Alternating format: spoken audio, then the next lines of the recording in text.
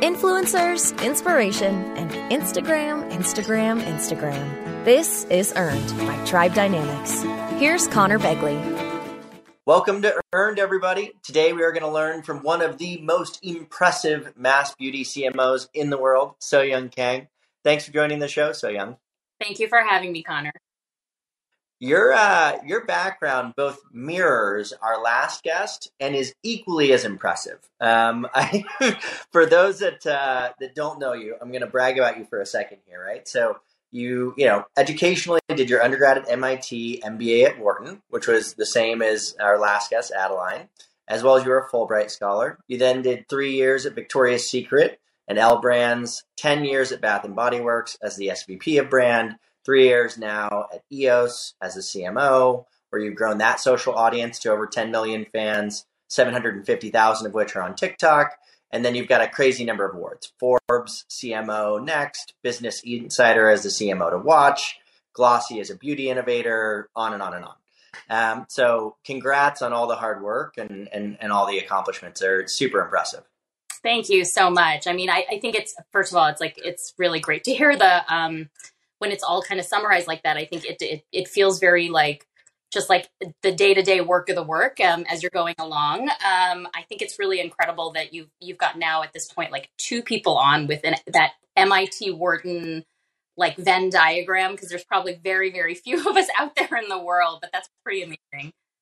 Specifically within the beauty industry, right? I don't think that's the general path. But yeah.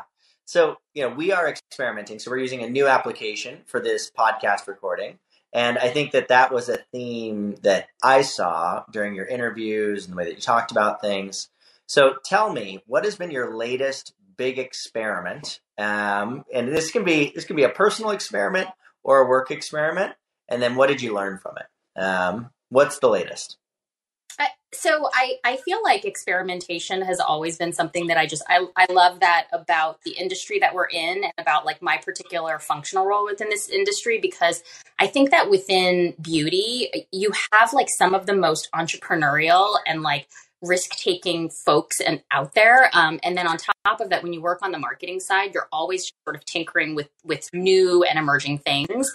So for us, I would probably say, I've talked a lot about TikTok, and I'm sure we're going to, have that as part of our conversation. But I would say one sort of newer thing that we have been really embracing is having a more hilarious and authentic dialogue on TikTok with our audience there. And I think that that's been really eye-opening for us in terms of how much people are really embracing the real, raw, and unfiltered voice that we've been putting out there to talk about things that maybe brands haven't historically talked about, that have been a little bit more taboo or just sort of off limits. And I think that that's yielding incredible returns. We're excited to do more of it going forward. We have some really fun things that we're working on right now. So 2 questions that come out of that. One is, I would love to hear about what was the one that was almost too authentic, right? Was there anything that's been too authentic? When keeping it real goes wrong, right? So I'd love to hear about anything that's been where have you kind of pushed the boundaries there? Yeah. For those that aren't following you online.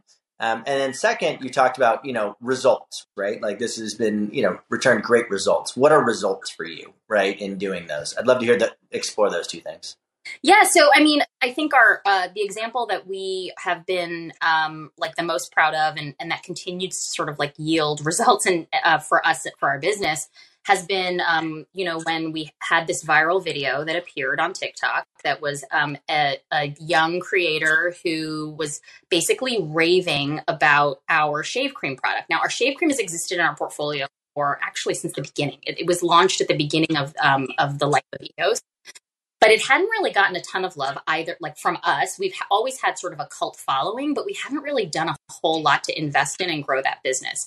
Yeah. But people have found it. People have loved it. And this one particular creator was raving because somebody had asked her, how do you deal with the razor bumps in your bikini area? And so she posted this very long, hilarious, super authentic, and definitely not overly authentic, I swear, video where she starts, and the way she intros it, she says that, you know, our product is the secret for how to bless your effing cooch. And she doesn't say effing, she says like all the real words.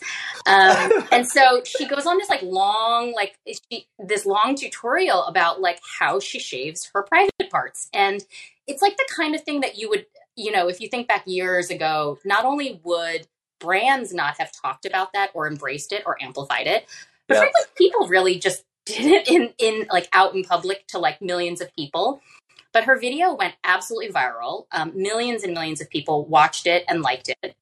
We knew that we wanted to be a part of the conversation and just like really embracing the authenticity, the realness, and the unfiltered view on something that like actually a lot of people wonder about. A lot of people really do wonder how to shave your cooch properly. And like we wanted to be part of like this conversation to help people to like learn. And she has like a whole thing where she's like, you shave down, you know, like sideways on one side, sideways on the other side, and then up. And she's like, it's like a whole long thing.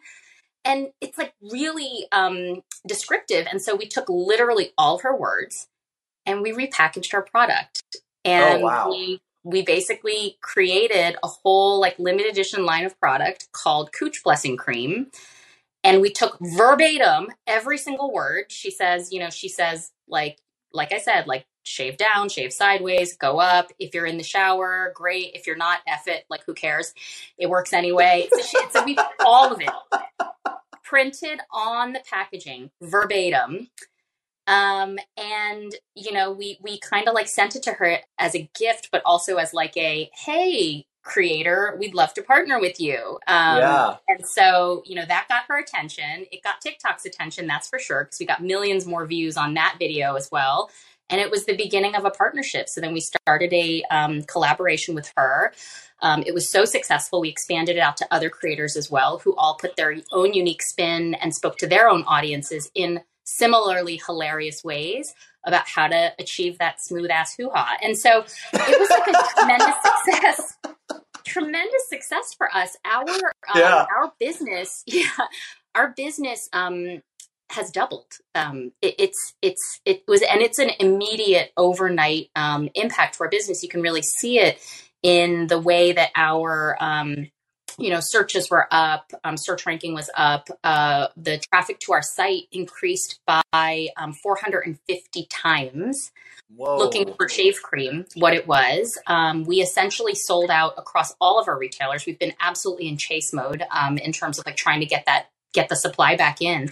But even despite all of, despite chasing the inventory, we were for several weeks the number one shave brand at Target across men's and women's. I mean, this is how powerful the platform is, how powerful social media is, how powerful a really great, smart, and fast partnership with a creator can be in terms of impacting your business. So I would say all of this is, I know this is a long story, but it's all basically saying like, we leaned into it. And I will tell you, like, there were like a couple of conversations, are we ready for this? And we were like, hell yeah, we're ready for it, because this is this is a conversation that we can't not be a part of. You know what I mean? So like we moved really fast and it worked, and it continues to work for us. That one story, right, makes the whole podcast worth it, right? And I think that because it's, again, like, one, super scary to do, right? Like, this is a brand that's been around for a long time. That's risky. Two, like, that idea of co-creation and of, really using them as the experts, right, is just so fascinating. And then also that this all happened, right? It started organic, but then you embrace it, right? So it wasn't something that you didn't seed this, you didn't plan this. It happened, but you saw it, you engaged, you adapted, whatever. And the results then, like you said, oh my God, I love that. I had no idea that's what was going to come out of that question. And I'm so happy I asked it.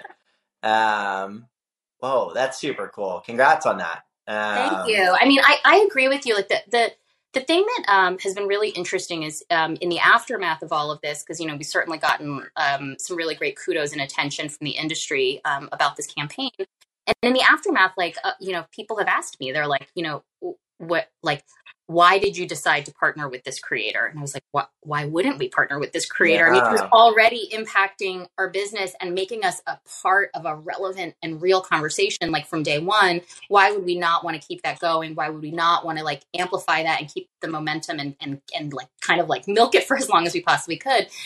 But the other piece of it was just like, you know, I've also gotten asked, you know, were you afraid? And I would say that honestly, it was probably like a half a second, like in this grand scheme of things, it was like a half a second where we looked at each other and we're like, are we ready for this? And we're like, yeah, we're totally. And then we were all in. There was like literally nothing about this idea that scared us. It was just all excitement, so much so that we got the idea. We were partnering with our creative agency, Mischief, and we got the idea at I think it was 11 a.m. or 10 a.m. one day, like on a particular day, and I think we were in production that night. And then we actually had the product produced like super fast, you know, like just kind of pulling every favor we could. And within 3 days, the product was in the creator's hands. So it was very, very fast. And as you know, probably better than anyone, if you don't move fast, these things do fizzle out. So you really have to kind of strike while the iron is hot. Yeah, no, momentum is super critical. That is such a cool story. I love that. Okay. All right. We're going to take a step back. So let's talk about your background a little bit, right? So for this podcast, the way that I think about it, part of it is diving into these kinds of stories, but then part of it's like, okay, for somebody that wants to be you, right? How do they get there, right? What does that path look like? And so, you know, taking a step back to when you were first in undergrad at MIT, obviously you went kind of the business side of things. Was marketing always on your mind, or was this something that kind of grew on you? Tell me about that path a little bit. Yeah. So I'm a huge fan of people who, you know, just explore and therefore have more evolutionary careers versus a straight path from A to B. And that's my background. I mean, I actually, when I was at MIT, I studied architecture as an undergrad. Yep. And I actually thought I would be an architect for quite a period of time. And then coming out of undergrad, I ended up taking a job in financial institutions strategy consulting. So it's like nothing to do with my undergrad and nothing to do with what I do today. But every step that I've taken in my career, I've used it to sort of assess, like, how do I calibrate, get closer to things that make me excited and that I'm passionate about. And so from there, each subsequent step that I took, I would say got me a little, you know, closer. I took some left turns and some right turns, and that's okay, because at the end of the day, you are not only a product of a meticulously planned career journey. Even if it looks like that on LinkedIn, right? Because you can look at LinkedIn, it's like, oh, yeah. Well, obviously you went from here to here to here to here. Like this was all part of the plan from the beginning. But you know, I mean, I spent the first 10 years of my career really as a strategist and as more of a consultant, and probably thinking more holistically about the business versus as somebody who's like, you know, a marketer or a brand builder, or frankly, even a beauty person. And I think that, but I do think that like a lot of my early skills and my early training really make me the type of marketer that I am today. I do tend to kind of embrace like measured risk taking. I do tend to embrace looking at holistically at the sum of the entire business scenario, not only just my functional area, but like, you know, really thinking more broadly as a leader of the business. I like to think about strategic frameworks when I'm thinking about problems that I'm trying to solve. So all of that comes from the early phase of my career when I was doing things like consulting to insurance companies. You wouldn't have expected that work would have led to where I am today. But I guess my advice to the folks out there who are wondering how they're going to end up in a position, in the position of their dreams in the future, is that everything that you do in your career can be something you build off of and that you use to springboard into the next phase. And then that becomes something you use to springboard into the next phase. And it's okay if it doesn't always make sense from step to step, because it's the sum of the entire picture that makes you the leader that you ultimately become. It's not just being the perfectly planned straight line from A to B. It's really a series of calibrations throughout your career, and that's okay too. Yeah, I think focusing on things that, one, like you said, get you excited, right? Areas where you feel like you're learning, right? So you're constantly learning, growing, etc. And then 3, like you said, I think seeing it as like a building block towards your Yeah. future career is the goal, right? Like that's the path. I know that for me, I made a really big pivot in the way that we, even while I've been at Tribe, in terms, like I remember at one point I was like, oh, like I'm really bad at these things. Like I need to get better at them, right? So let's focus on them. Let's get better. And it's like, why am I doing this? Like I don't enjoy it. This isn't like I'm not good at it. Like I think specialization is so powerful, right? And especially when it's something that you're good at, and people tend to like the things they're good at, right? So those two things tend to be highly aligned. I totally agree with that, Connor. Somebody once said to me that like you'll always be successful if you do more of the things that make you happy, and I actually am a huge proponent of that. That like it doesn't mean that you can't learn new things and grow, and it certainly doesn't mean that you can't like try to like become better at a lot of things that maybe you're not as good at. But like if at the core of what you're doing, you're leaning into the things that you're personally passionate about, you're always going to be successful. It's going to lead you naturally down a path where you're going to have career success because you're doing the things that you love. Yeah, absolutely. So there's a big kind of middle part of your career that I think is quite interesting, right? So this is the time at L Brands, which I think spans, it's over a decade, right? And I think that I've always liked the people overestimate what you can do in a year and underestimate what you can do in a decade, right? I'm a big fan of that phrase. So tell me about that period in your career, because I have to imagine that played a pretty big role as well. Yeah, it absolutely did. And it's also a really interesting time in the in the journey at Bath and Body Works as well, because in the time I was there, the area that I really ultimately came to lead in the personal care side of things grew tremendously over the course of my 10 years. And I really think of the Bath and Body Works, that career path, as being the most formative, because I spent such a long period of time. That 10 years was where I really went from, I would say, having a more mid-level perspective to really becoming a more seasoned leader. And what better place to do it than at a brand that's truly best in class in retail and is a formidable brand within the world of beauty and personal care than Bath and Body Works. But there's so many things that I've learned today where the business model that I'm in today is not what that business model is. The category shares certain things, like there's a lot personal care, product, etc. But we're talking mall-based specialty retail for 10 years of my life, vertically integrated, private label, created and sold. Yeah. Versus now I'm in like a wholesale CPG brand that predominantly sells to food, drug, and mass retailers. So it's like the model itself is very different. So there's been a ton of like learning that I've done here, but like a lot of the principles that I've taken from my days at Bath and Body Works are still incredibly valid. The ideas around like testing, tinkering, always, experimentation, having a learning agenda, the idea of thinking about your consumer and how, if you start from the insights of what is your consumer need that maybe they don't even know they need yet. All of these things are things that I apply now to my day-to-day, even though my day-to-day looks very different than it did while I was at Bath and Body Works. I'm always like tremendously grateful for the training that I had during those 10 years and the fact that, essentially I grew up in that organization. Yeah. It's, we're almost 9 years into Tribe, and it's funny because it sounds like a long period of time, but it also goes by really quickly. Like I can't believe I've been doing this for 9 years. Yeah. So kind of on that, so obviously you have differences in distribution, right?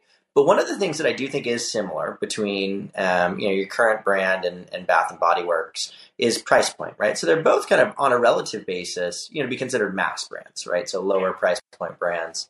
And what I think is really fascinating about my perception of both brands is that they're both just like cool brands, right? There's not that many like cool, fun, mass brands. And I have to imagine that, you played a pretty big role in both of those, considering, CMO at your current brand. And I'm saying EOS, right? I got that right? EOS, right? Yep. That's how you guys say it? Okay. I'm always scared. I'm like, is it EOS? Is it EOS? So I probably should have done that in the prep. But so tell me about that. Both like, one, was that, obviously I would imagine that was somewhat of a goal, right, within Bath and Body Works, and you're there long enough as the SVP of brand to like really have an impact on that. And then when you first started working at EOS, was it like that at the beginning, or has that been kind of a transformation over the last few years? Like, how has that changed from when you started to where you are today in terms of their approach to branding and marketing? Well, so I think it's a really like insightful observation to see the similarities and the parallels between both of those brands. And what I would say is that number one, if I go back to like the first part of your question around like, mass brands, I actually love working at accessible, value-driven brands. I actually think that it is something that I'm actually pretty passionate about because I love this idea of being able to deliver quality at a value to consumers and doing what I like to call like democratization of categories that maybe historically have not been very democratized, where you had to compromise and maybe accept lower quality or less special or less inspiring products in exchange for a lower price point. I love that both Bath and Body Works as well as EOS today offer like the best in class from experience, quality, all of the above, but at a really, really affordable price point that anyone can engage. So it's a huge part of what actually attracted me to EOS, that I love working on mass brands. And I think that in the world of like that sort of affordable mass price point, I think there's so much room to really disrupt the traditional players that have been out there. So, because for many, many years, for too long, consumers did accept a compromise. So, maybe either lower quality or just like less fun, less fashion oriented or driven. Yeah. And I think today's world looks vastly different. So when you look across all of these different categories, they're all being disrupted by the upstart brands that are coming in with a more elevated point of view. They're creating moments of like desire and inspiration and fashion in categories that never had that. Band-Aids, toothpaste, vitamins. Like these are all categories that you never would have been like, where you never would have thought like this is a desire category versus a replenishment functional category. And yet that's the world that we're living in. And so while I've always admired EOS as a brand because they were doing this, like they're like the OG disruptor, right? So like they were doing this 10 years ago when nobody was doing this in these aisles. So I've always admired that. And then today, I think that the degree of storytelling and fun and engagement that you do with your consumer, like that bar has just gotten so much more elevated because there are many other brands who are doing that today across many other categories. Yep. And so for me, that's like sort of like next level challenge, right? Like, how do I take this brand that was like, like I said, the OG disruptor, the OG like influencer brand, or like a lip balm, right? From like 10 years ago. And how do I take this brand to next level? And that was like the fun challenge for me. I've always, I love the history. I love like the strategy and that sort of like positioning of the brand. How do I do that and like up my game? And that's what really appealed to me about this opportunity. Yeah, no, it's fascinating. I agree that this opportunity to deliver significant value beyond just price is it's a fascinating challenge, and it's something that you're seeing happen quite a lot across kind of these traditionally replenishment driven categories, right? Like all of these direct to consumer brands that are popping up that are taking a category that's been either, relatively boring or stodgy or hasn't had a lot of innovation. It's just really interesting. Okay, so you've mentioned leadership several times. I've heard you use that word a few times. I'd love to hear about what your kind of leadership philosophies are, number one.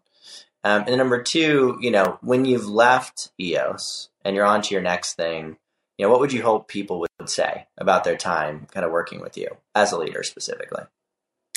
I mean, I think that I'll start with the second kind of question first, because I would always hope that wherever I've left, I would hope to be able to leave a legacy. And for me, while I appreciate legacy around business growth, shaping the brand and the work and the content, for me, the number one legacy that any leader can leave are the people that they leave. And so, not that I'm planning to go anywhere anytime soon, but like if I were, I would want to feel that I had set up an organization and a team that was so strong that, like, frankly, I could walk out the door and they would still be able to do fantastic work and build an amazing brand even without me. I mean, that's really what that legacy is. And then I would love a legacy where they say that I was, fair and made this place a place that they wanted to be, not just because it's a job, but it's because it's an organization that they feel proud to be a part of. And so that's something that's become increasingly more important to me. I feel like the older I get, maybe I'm getting like more sentimental about the whole thing, but like I do feel that those are the things that I'm going to be the most proud of anytime I leave an organization. I think that I've forgotten the first question now after opining about the second question. Kind of in terms of your leadership approach. Leadership approach, leadership philosophies. I think they're kind of tied in with the first question that you answered. But I think so. I mean, I think that any leader really needs to understand what they're stepping into. So it's less about me having sort of a one size fits all approach to leadership. It's really more, what does the organization need? What does the brand need? What does this team need at this time? And that'll look very different depending on the role, the context of the role. So like, as an example, being a leader at a larger scaled organization, like when I was at Bath & Body Works, is going to look different than how I can best add value as a leader within a smaller, nimbler, leaner, and private organization like EOS. That's just in a very different phase in its journey.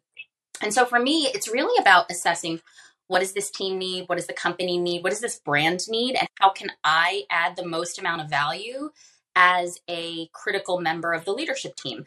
Within Bath & Body Works, it's just my day-to-day looked very different. The team itself looked very different. And so how I really felt like I could add the most value looked very different than where I am today. There was a lot more, for example, representing the team's ideas within different leadership forums, right? Within EOS, we're lean. We're a relatively small team. And so I'm in it with the rest of the team. And the way that I add a lot of value is like really being more, a member of the team and actually kind of like rolling up my sleeves and doing some of the work too. And that's a really important thing within a smaller organization of how leaders show up, is that they're part of the team, not only, in some sort of like a hierarchical structure. So that's really been for me the last two, this experience as well as my last experience has been, it's been a really great juxtaposition for me to be able to flex my own leadership style and to be able to adjust as I need in order to help to make the team as successful as they possibly can be. Yeah, that makes sense. What is the actual size difference? Like, how many employees are there at Bath & Body Works versus EOS? I don't know. Well, I mean, Bath & Body Works also has like the entire field organization, so it's like tens of thousands of people. I genuinely can't even remember how many people were within the home office, but I think that even it's probably in the hundreds that I worked with more on a day-to-day basis. EOS is over 100 people, but that's it. Yeah. We're a really small, nimble team, which is also part, I think, of, how I think about our competitive advantage. So at any point, at whatever situation you're in, whatever role you're in, you always have to think about like, not what do I not have? Like, what am I missing that I wish I had? You think about what do I have? And then how do I leverage that to competitive advantage?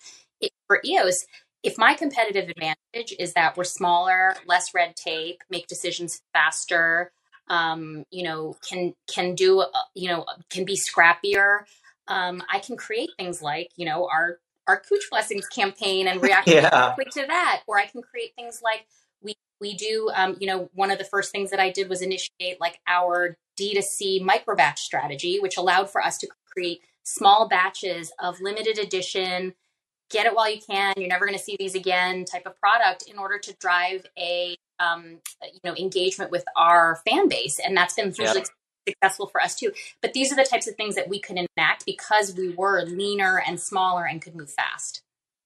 Yeah. I mean, the having product in the influencer's hand. What was the influencer's name, by the way? Carly Joy. Carly Joy. Okay. So having product in her hands within 3 days is with like custom packaging, custom labeling, whatever it is just crazy. Like, it's so cool. And like you said, if even if Bath & Body Works tried to do that, it'd be really hard, right? And just so much more tape, paper, whatever. Well, and also even just the approval process would have been, Yeah. In this case, I'm telling you the truth. And I've used this as like a funny, like a funny factoid, but it's actually true, which is I forgot to tell my boss that I was doing this, but I had already initiated the whole thing. So there's like no turning back. I forgot to tell my CEO that I had initiated creating Cooch Blessing Cream product. But it was like that. It was like the ship had sailed. So luckily, he saw the tremendous value in the initiative as well, and was like fully on board. Luckily, it worked. It's a good thing it worked. Yes, exactly. Well, let's talk about something else that worked too. So you have crushed it on TikTok, and I think that you described it earlier, but like it is my personal favorite social network. Like I just love it. I don't know if all my data is going to the CCP in China. I don't really care, whatever, right? But I love it, and I just think there's so much creativity, and it's and it kind of has that emotion of joy, right? Like it's. So talk to me about that evolution there, right? You guys started working on it, I believe, a couple years ago, right? 2-3 years ago. So what prompted you to invest in it in the first place? And then how has your approach changed over time, right? I think that you've talked about authenticity, but talk about that a little bit more. Yeah, so I mean, we jumped on board pretty early on. We had our first campaign on TikTok in the fall of 2019, which I know it was only 2 years ago, but it seems like a lifetime ago. And it was a lifetime ago, and I would say in like sort of the maturity of the brands jumping on to TikTok as a marketing platform. For us, we had our first campaign largely because we were all personally obsessed. I mean, we had all been sort of on the app since 2018, myself included. And I do feel that, for marketers who are considering new platforms, it's really important to sort of immerse yourself in that new platform. Maybe this is another lesson from my old like retail days, but we used to be out in stores all the time, and there's nothing that really substitutes. No amount of somebody explaining something to you can substitute the experience of just, doing it yourself. And so, for us, we were all on TikTok. We kind of loved it even back then when predominantly like lip syncing, mostly.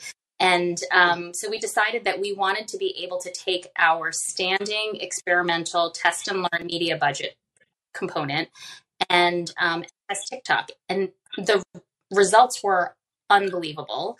We obviously like measured the results in terms of like brand lift and ad recall and all of these things. And we just saw numbers that we had never seen before in any other type of paid media campaign. And so we jumped right back in. I think we ran our first campaign in September. The second campaign was in like December. So like as soon as we could just like reactivate, we reactivated. And then that December campaign, we were the first brand that partnered with Charli D'Amelio. And so that campaign went like crazy as well, because at that time she was like completely taking off like a rocket ship. And then, we kind of went back in again. So it's become a real staple component of our marketing plan. And it has evolved over time. The way that we think about our engagement on it, I would say that we, in the beginning, weren't as savvy in terms of how to build out our owned and organic presence. And now we, I think, have really some best in class ways of approaching that so that we can build our own like audience of fans on the platform. And then in addition, we often, we have episodic like creator activations where we get to then reach new audiences and tap into other people's like incredible creativity. And then of course we have just always investing in paid media on the platform, whether it's through the creator content or our owned content. So I would say that our strategy in the beginning was really like, let's just, we love it. Let's see how it goes. Now I think we have a much more sophisticated strategy in play where it's a multi-component strategy that we really activate again, I would say 365 days a year. And over that, I think there are a few things that we've learned. I think we've learned that, the platform itself has evolved. So the content on it has evolved. But the one thing that I would say that was true back then, that is true today, is that highly entertaining, not perfect, not polished content tends to be the most effective and tends to get the highest amount of engagement.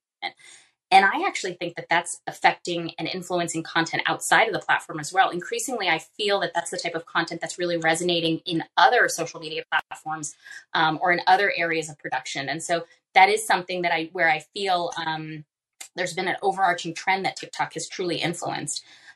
We've found that like working with different creators is continues to be an important part of our platform strategy, where we really need to reach a lot of different audiences, and having that diversified approach across many different creators gives us sort of what I call it, like you got to kind of take a lot of at bats to strike to be successful, not strike out. I'm gonna mix my sports metaphors, and then you're gonna see how completely unqualified I am to use that. But to hit a home run, that's what I was gonna say. So I mean, you really do. You have to try a lot in order to actually find the things that win. And then we've also found that owned and organic is just as important as paid. That having a really smart strategy around owned and organic allows for us to have our own voice on the platform. It also allows for us to be more relevant, not that like the weird brand that advertises occasionally, but like the brand that's like a member of the community. And so that's been a really important thing that we've worked really hard over the course of the last 2 years to refine what's our voice and what's our point of view.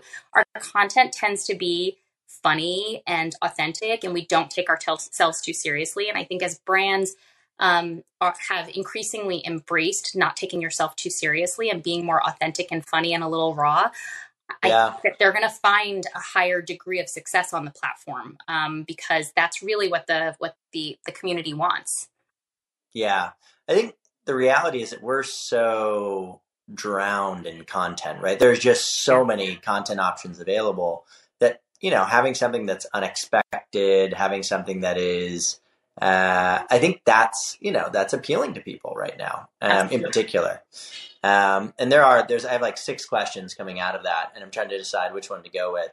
So you kind of talked a little bit about kind of team, right? And team specifically around like being embedded in the platform was helpful for you. And I know that ColourPop does the same thing, where they actually have, they have platform specialists. So like you're the Facebook person, you're the Instagram person, you're the TikTok person, and you run both the owned and the kind of organic influencer relationships there. So talk to me about how you structure your team. You mentioned agencies a little bit as well. I'd love to hear about what role they play. So talk to me a little bit about team structure, agencies. How are you, setting up resources there? Well, I mean, I wish I could tell you that we had this massive team that we deploy, everyone dedicated to different platforms and different components of our marketing strategy. But the reality is that we're a relatively small and lean team, so we all wear a lot of hats. But in some ways, I actually do believe that, like I said earlier, turning something that, you could view as glass half empty into a glass half full, therefore becoming a competitive advantage, is that we actually have a really strong, I would say, multi-platform point of view across many team members within the marketing team, because they're all sort of like, they've all become experts across platforms, which has been really great for cross-pollination, as well as looking for trends and things that are coming out like from one platform that's influencing another. So like, when we look at, for example, what's working and trending on TikTok, and we compare that to what's working for us on Instagram, like it's actually really helpful to have that level of cross-pollination and look for the sparks that might be shared and look for the points of difference as well. We do have, folks who on our team who do all of the content creation for owned and organic. So we do predominantly all the content creation. We work with creators from time to time as well, as I mentioned, as sort of an episodic kind of strategy. And really, our creative agencies are there to help fuel big, thorny creative questions and really help to juice us with things that we couldn't have possibly imagined as the experts on big creative ideas, mostly for our paid media that we might deploy. A little less so for things like, they don't do, for example, any of our like owned and organic TikTok content. But in the case of like, the shave cream viral video, we wanted a super duper smart, super fast response to something that was happening in real time. So that's Yep. when we like reached out and engaged our agency to kind of help supercharge our creative efforts. And man, did they come through. So, so I do really think that, we've gotten to a place where we have a really great machine that's operating. It's not necessarily I would say a specialized machine, but more of a generalist approach across all of our social media platforms, so that we can make sure that we have at any given time, we're all kind of learning together. Yeah, that makes sense. Sounds complicated, but it makes sense. I feel like I'm making it sound more complicated than it really is. But at the end of the day, I do believe that like when you're part of a smaller team, you really believe that like great ideas can come from anywhere. Yeah. And so we love this idea of sort of tapping into this collective hive, both internal as well as, like some of our really important external partners as well. But it's like, it's one brain trust, and may the best idea win. Sometimes it's mine, but sometimes it's the interns, and it's like it's a good idea is a good idea. So we're willing to lean in wherever the good ideas come from. Totally. And actually what I meant by complicated was not it's not like it's more just, I think when all you did was run like TV and magazine ads, like it wasn't that complicated, right? And Yes. so there's just such an unlimited number of options that you can do now that it's crazy. It really is. And this is why I truly believe, for myself, I will always be a marketer at heart, because I find it so exciting and so invigorating. Because one of the core things about my personality is like, I just love to learn. And as soon as I stop learning, I feel like I'm going to like die of boredom. And marketing, there's always something to learn in marketing, because it's always evolving. I mean, I could not have imagined, like when I first took this job at EOS, that someday I would become someone who, gets quoted on TikTok strategy, but because it didn't exist at the time. And so everybody is a newbie and everybody can be an expert. And that's actually one of the things that's fantastic about our industry. Yeah, no, you're right. It's, I get requests all the time, like, okay, I need a VP of marketing that's got 10 years of digital, this amount of social, this amount of this. I'm like, guys, like this stuff hasn't been around for that long. Like they're just it's like, there's nobody that has this experience that you're looking for. But okay, one more question. And then we'll go into just a fun kind of end of show question. So, it wouldn't be complete if we didn't talk about creators a little bit more. And obviously you talked about your work with Charlie early on and, some of the stuff that you do now, but walk me through what your philosophies are specifically on influencer marketing. So how do you approach that, or creator marketing, whatever you want to call it? As well as, what structurally do you do, right? Do you have like a tier 1, tier 2, tier 3 strategy? Are you doing gifting? Are you doing what are the actual structural components, as well as the philosophies in terms of how you work with creators? Yeah, so I actually do believe in, diversified, sort of slates of creators, where we have, for any given campaign, we like to kind of go after some folks with maybe much larger size audiences, like a Charlie, or recently we did something with Bella Porch. We did something, with Ricky Thompson on Instagram. So we'll work with some of the bigger creators, but then also having many other types of creators, because they're reaching different audiences. They're really reaching different people, and then their audiences are turning to them for different reasons too. I really believe in the power of both these macro influencers, but also micro and nano influencers having really authentic and real engagement and dialogue with their audiences as well. So I think that any smart strategy should have a multi-layered, diversified approach to their creators, their creator strategy. I also, really believe that there has to be some degree of balancing between the organic piece as well as, really making the investment. Once you've partnered with a creator, you really want to make your investment stretch as far as possible. So ensuring that you have enough within your budget and your plan, so that you can help to, reach as many people as possible through amplifying that content, is really an incredibly important part of partnering with creators as well. I would say that, years ago, we had been doing a lot of, gifting and things like that. I think we believe a little bit more that we're in a place right now, I think, as an industry where when people work hard to get their audience, whether it's a small audience or a large audience, you're really expected to compensate people for that. And obviously somebody with a significantly smaller audience they're not necessarily going to command as large, as compensation as somebody who has like a much significantly larger, but everybody deserves to get paid for the value that they're driving on behalf of your brand. And so that is something that we do believe in, and we ensure is like baked into any program that we're running.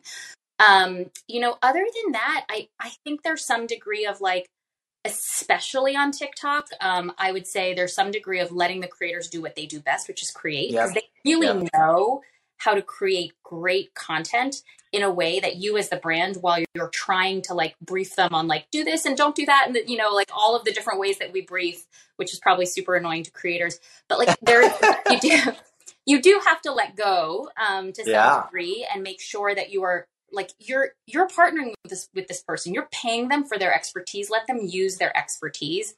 And that has been a really important part of our learning, in particular on TikTok, because like with TikTok, it's like completely like, was like unpredictable what would go, what would do well and what wouldn't do well. And so what we found was like our success on average was increasing the more we sort of like let go of like the tightness in the brief and the tightness of how we wanted to control the content.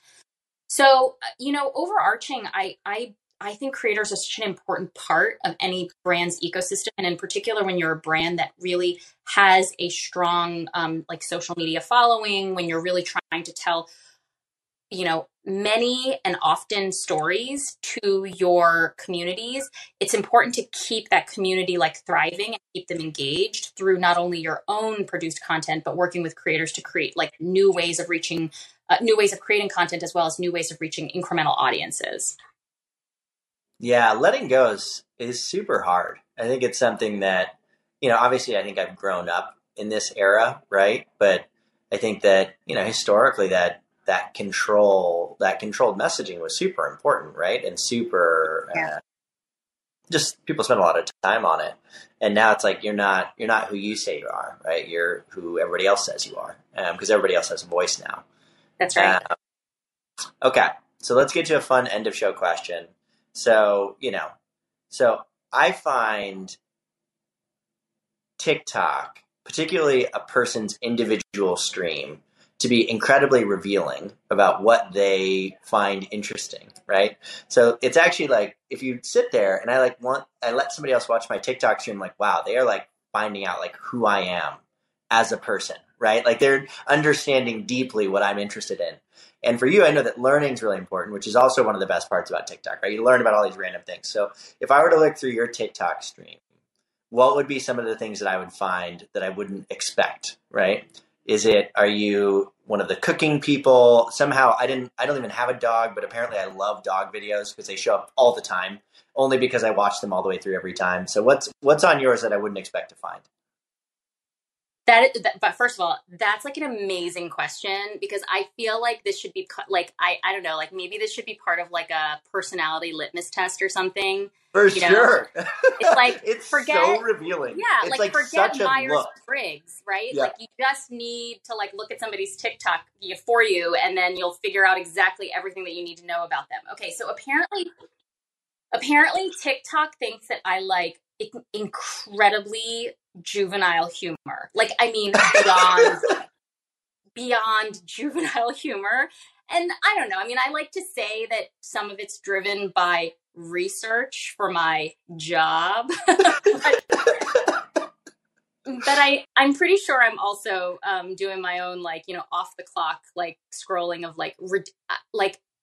ridiculous. I like to laugh a lot when I'm on TikTok. So I find like ridiculous, physical humor or like punny humor, or like people who are doing lots of like skits. I get a lot of like comedy skits and things like that. I don't get as many pets, I do get, and this one I do think is. So you don't like animals then? You're not. Apparently, oh my God, this is like I know of everything in this podcast. Like that's going to be the thing that like goes viral. You're going to show up on PETA's Instagram. Totally, it's going to be like So Young Kang hates animals. No, you know what I do? Like if animals, if there was a Venn diagram between animals and comedy, I do get some of those. Like when there's like funny. Like the funny like animals that like do like weird things that people happen to capture on camera. I get those. Yeah. So yeah, I mean, I think that's I get a lot of, I would say on a real note, I get a lot of things that are you know, like related to like social justice. I get a lot of people talking about like, you know, I get a lot of creators, influencers, the community like of color, whether it's like actually Asian, Black, Hispanic. I get a lot of different groups, like very diverse feed, and talking about like real things. And I love it because I feel like it helps me to like expand my mind and my understanding of like how different people are thinking about different topics. So I get a lot of that. I get a lot of Lizzo, but I think everybody gets a lot of Lizzo. You know, I feel like I want to get Lizzo, but I don't get her. So I get a ton of Lizzo and Jason Derulo. So that's what I'm saying is I think every person's like, my wife and I will sit in bed and we'll be, you know, looking at TikTok, and I like look over at hers for a while, like, man, yours sucks. Like, and I'll try to show her mine. She's like, this is so boring. You know, it's like pretty fascinating how good they are. Awesome. Well, I really appreciate you taking out the time. I know I learned a lot today. I'm sure everybody that listens will learn a lot as well. And congrats again on all your success, both at EOS and in the past. And excited to see where you go in the future. You're going to kill it. I know. Oh, thank you. Thank you so much. This was like actually one of the most fun conversations I've had. So thank you for that. That's kind of the goal, right? Like, I don't know. I'm not really a fisherman. Like, I don't really, for some reason, you won't know this, but like I wear a different Hawaiian shirt to every single episode because I wore one once and my wife was like, well, now you have to keep going. So I've got a closet full of 50 Hawaiian shirts. The point is for it to be fun. Because then, you know, people listening to it will have fun. So, but thanks so much. This was awesome. Thank you, Connor. All right. Talk soon. Bye. Hit subscribe now. Earned by Tribe Dynamics. Tribe Dynamics unlocks your social media influencer community. Our platform not only tracks and measures your best influencer relationships, but discovers new influencers to grow your business through earned media. Get started with a demo today at tribedynamics.com. tribedynamics.com.